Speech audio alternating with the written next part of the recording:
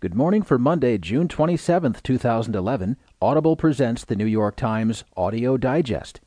Here's what's making news on the front page. 6 states forbid abortion after 20 weeks. Across Europe, irking drivers is urban policy. And beyond New York, gay marriage faces hurdles. In today's national headlines, stealth survey to test access to physicians. And beyond the veneer, there's doubt on the future of natural gas.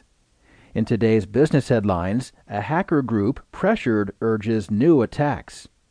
Genentech to press the FDA on breast cancer drug, and a frenetic agent provocateur for conservatives.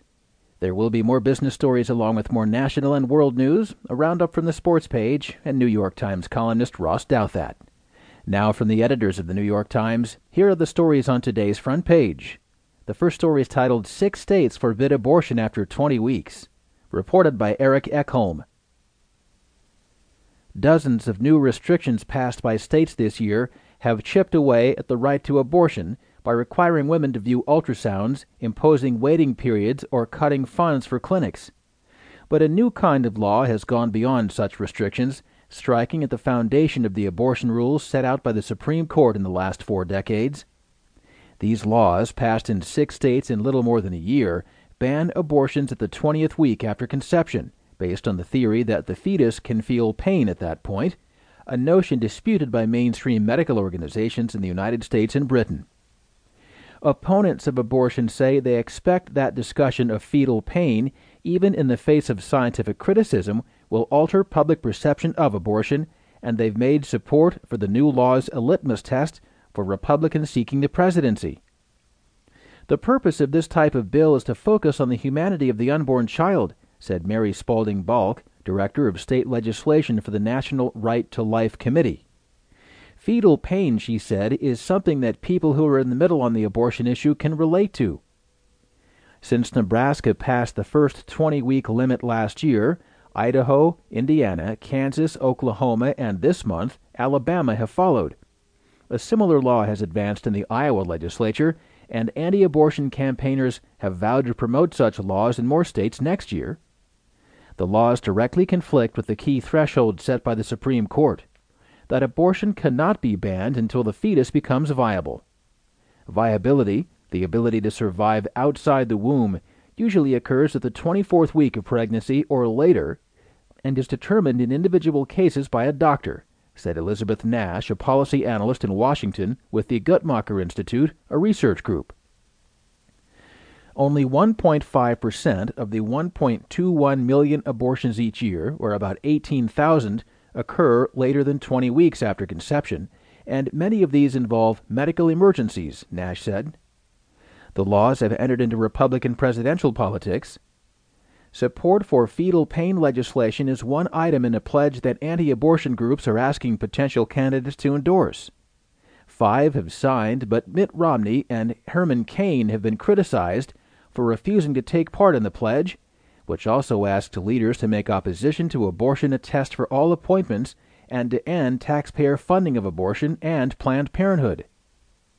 These 20-week laws are absolutely unconstitutional, said Nancy Northrup, president of the Center for Reproductive Rights, a legal group. No one has yet challenged the laws in court, in part because they're so new that few potential plaintiffs have emerged. But advocates for abortion rights are also proceeding warily, fearful that a weak case could end up in the Supreme Court and upend the legal structure established by Roe v. Wade in 1973 and subsequent decisions, with fetal viability as the all-important dividing line between access to abortion and stringent limits. We will file a legal challenge when the circumstances and timing are right, Northrup said. Balk and other activists say they relish a test of the laws in the Supreme Court, where they believe a narrow victory might be possible, changing the terms of the abortion debate for good.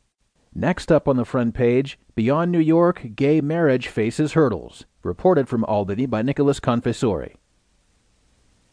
After a string of defeats in recent years from California to Maine, the movement to legalize same-sex marriage is hoping its unexpected victory in New York will revive efforts to legalize gay weddings around the nation, but the movement's success could prove difficult to replicate.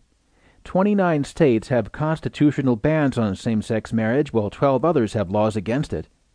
And many of those states where support for same-sex marriage is high have already acted on the issue. Officials at gay rights groups said they would seek to move quickly in Maryland, where legislation to legalize same-sex marriage was shelved in February. Advocates also said they hope to resuscitate a marriage bill that died in Rhode Island this year. Gay rights groups are likely to seek ballot initiatives next year to overturn bans on same-sex marriage in Maine and in Oregon. Advocates hope to win the legalization of same-sex marriage in Delaware and New Jersey, where Democrats control the legislatures, and in Pennsylvania. The outcome in New York will be tremendously impactful in shaping the rest of the debate, said Fred Sines, a spokesman for the Human Rights Campaign, a national gay rights group. But beyond symbolism, gay rights advocates said that New York had provided a new political model for them to follow. They've shown a way to actually get a bill through a legislature, said Richard Madaleno.